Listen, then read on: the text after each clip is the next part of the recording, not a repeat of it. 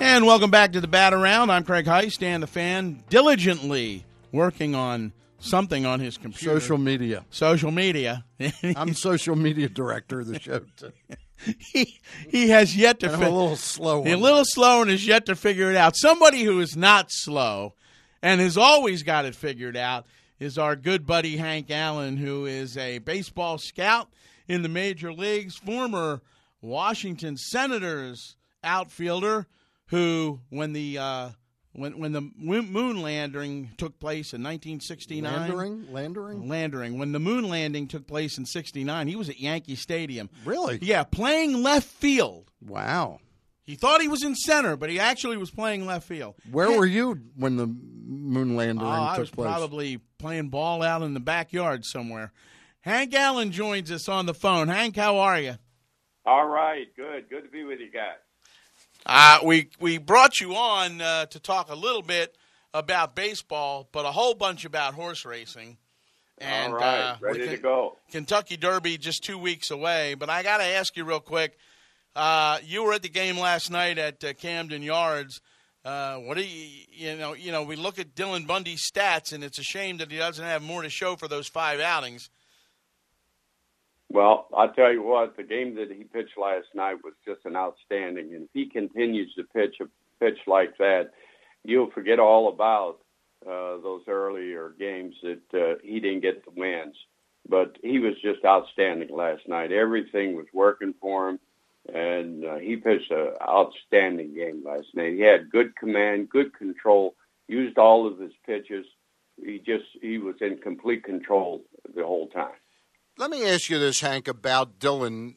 He's clearly got the potential to be the best Orioles starting pitcher since Mike Mussina, who left the club after the 2000 season. That next step that he needs to take, we're agreeing, Craig and I, is that if he could cut that pitch count down a little bit to go a little deeper into games.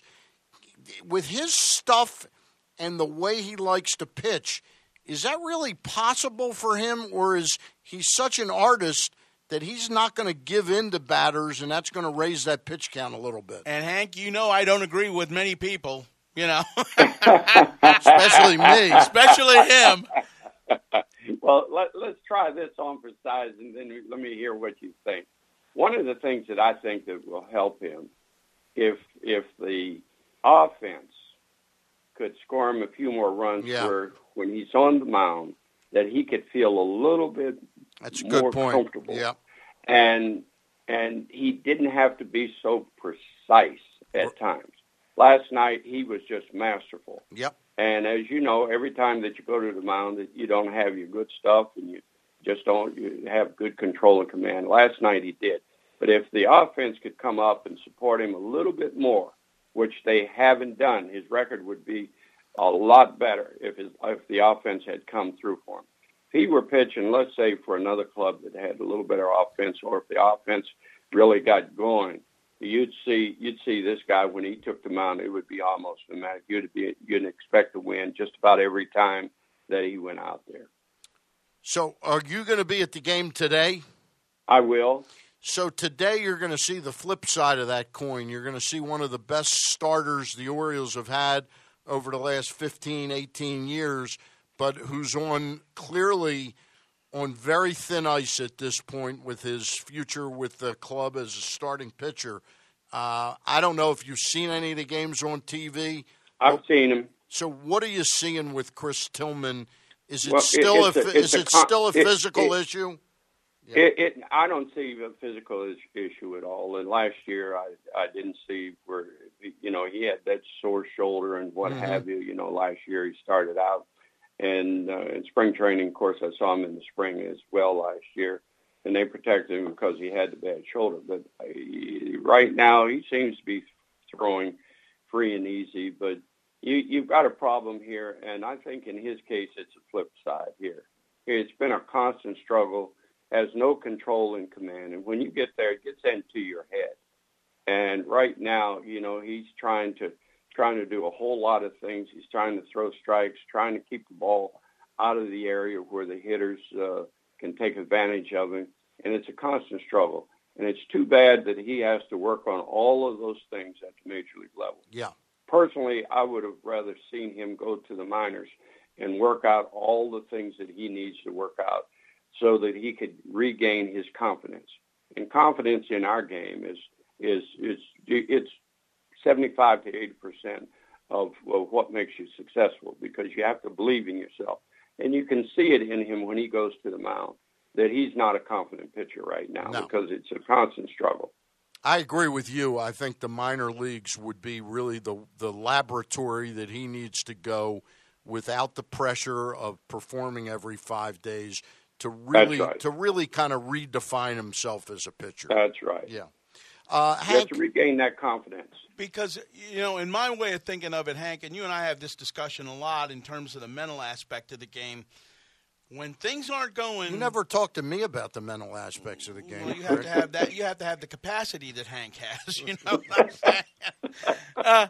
But my point is, when he struggled as much as he has over the last year and a half, this has got to be playing on his head.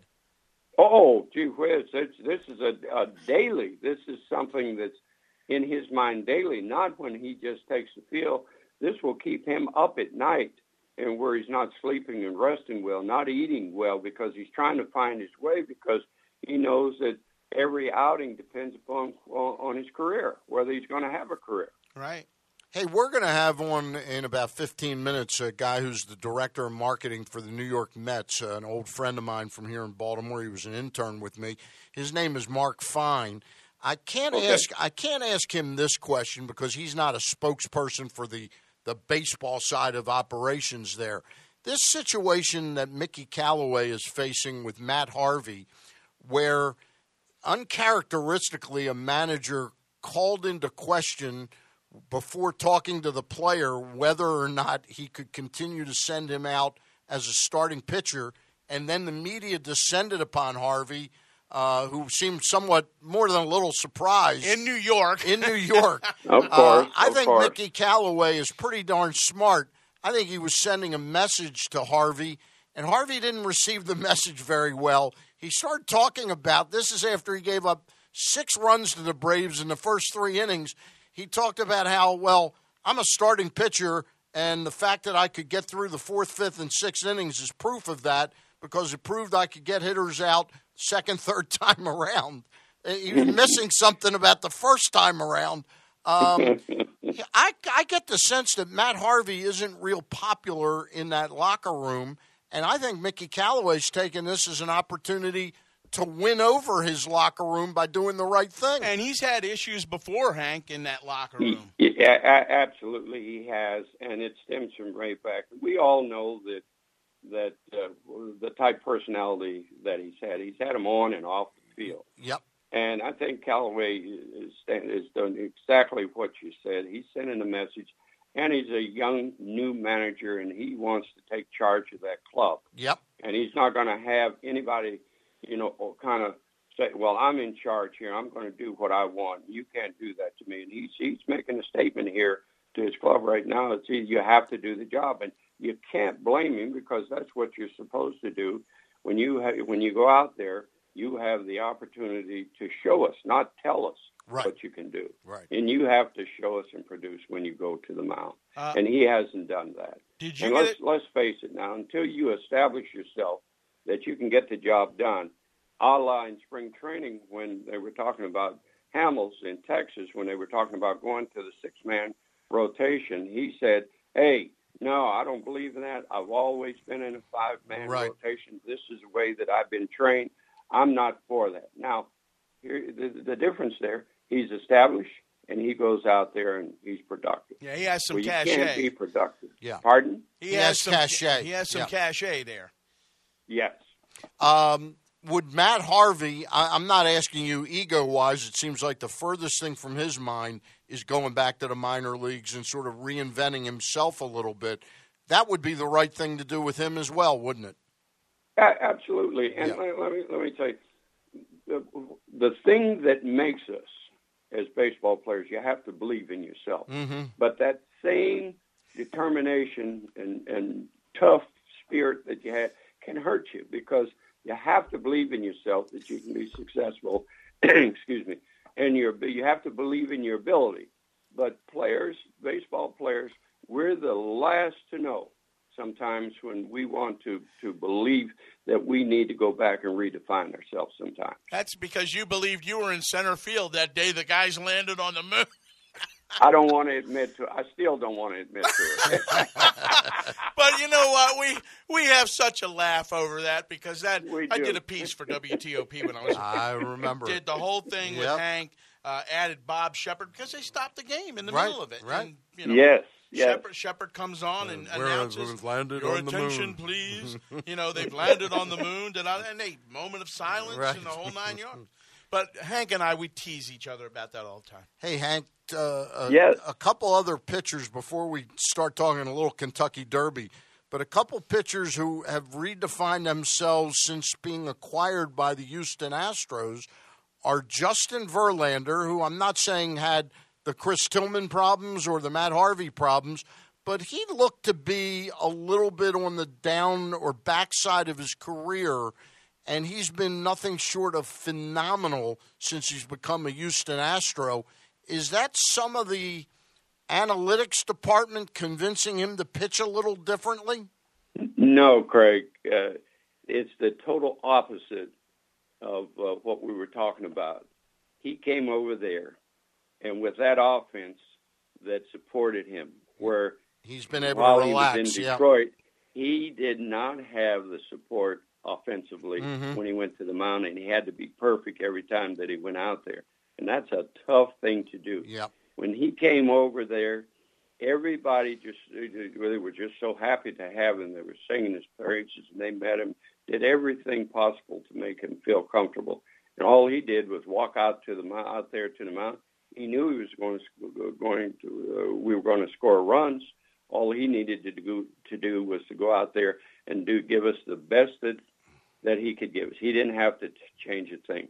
And that's exactly what they told him. They didn't want him to change anything. You know what else I think, too, with that move of Verlander?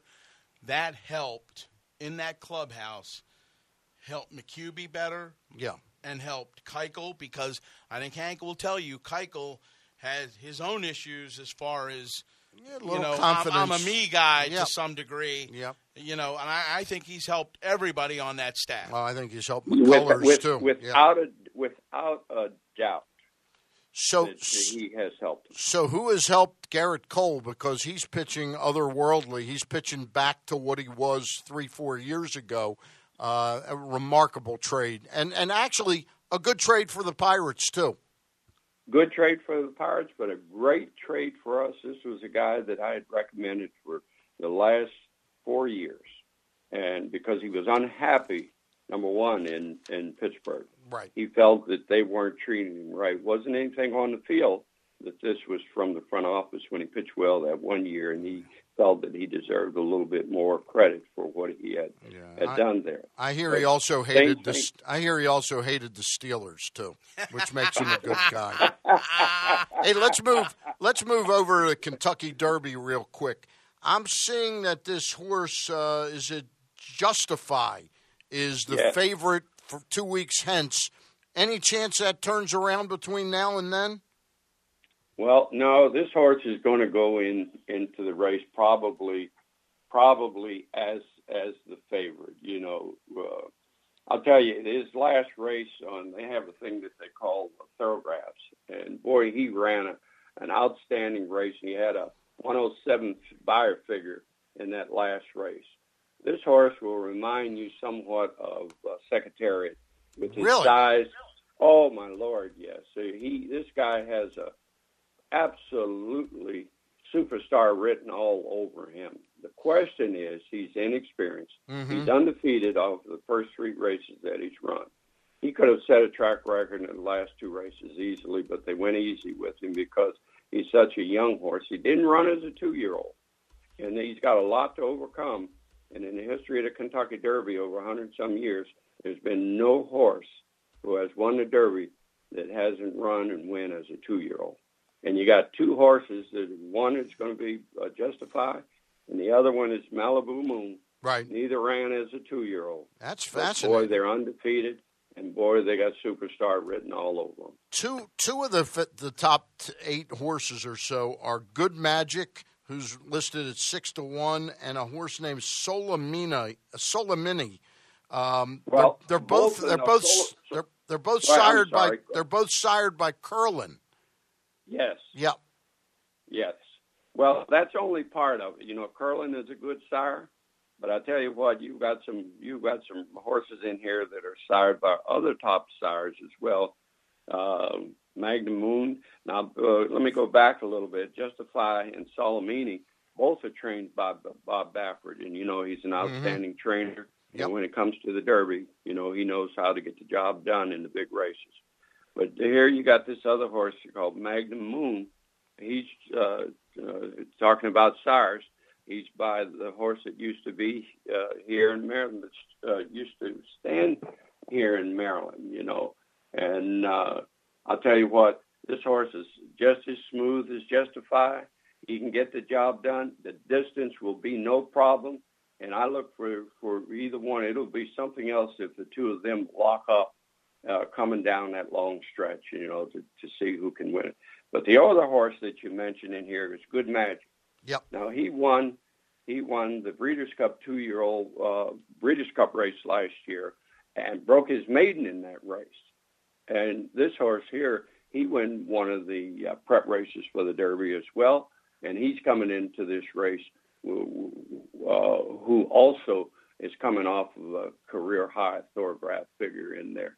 He come home in the final eighth of the mile in that race in 13-1, and that's after running the previous quarter in 25.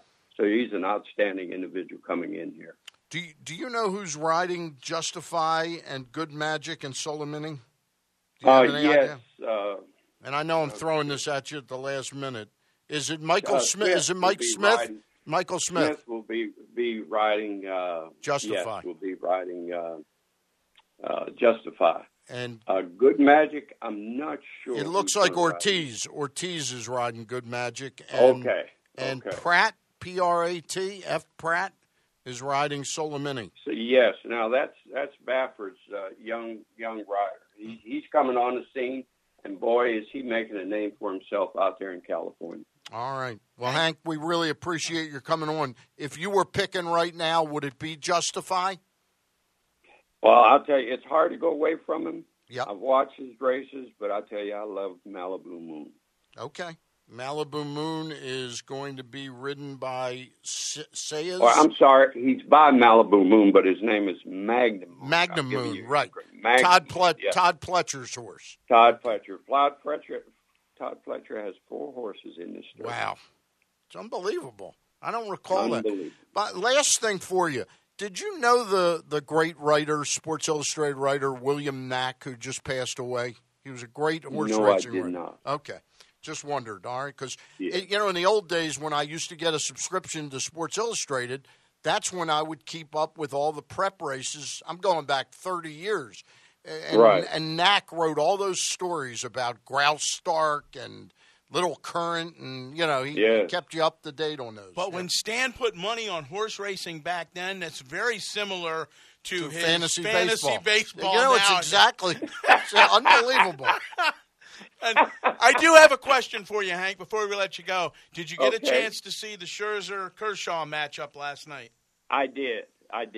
And for the Nats, who are kind of hovering around that 500 mark, big road trip for them because they took 2 out of 3 from the Mets. They're in L.A., and then they go to San Francisco before they come back home.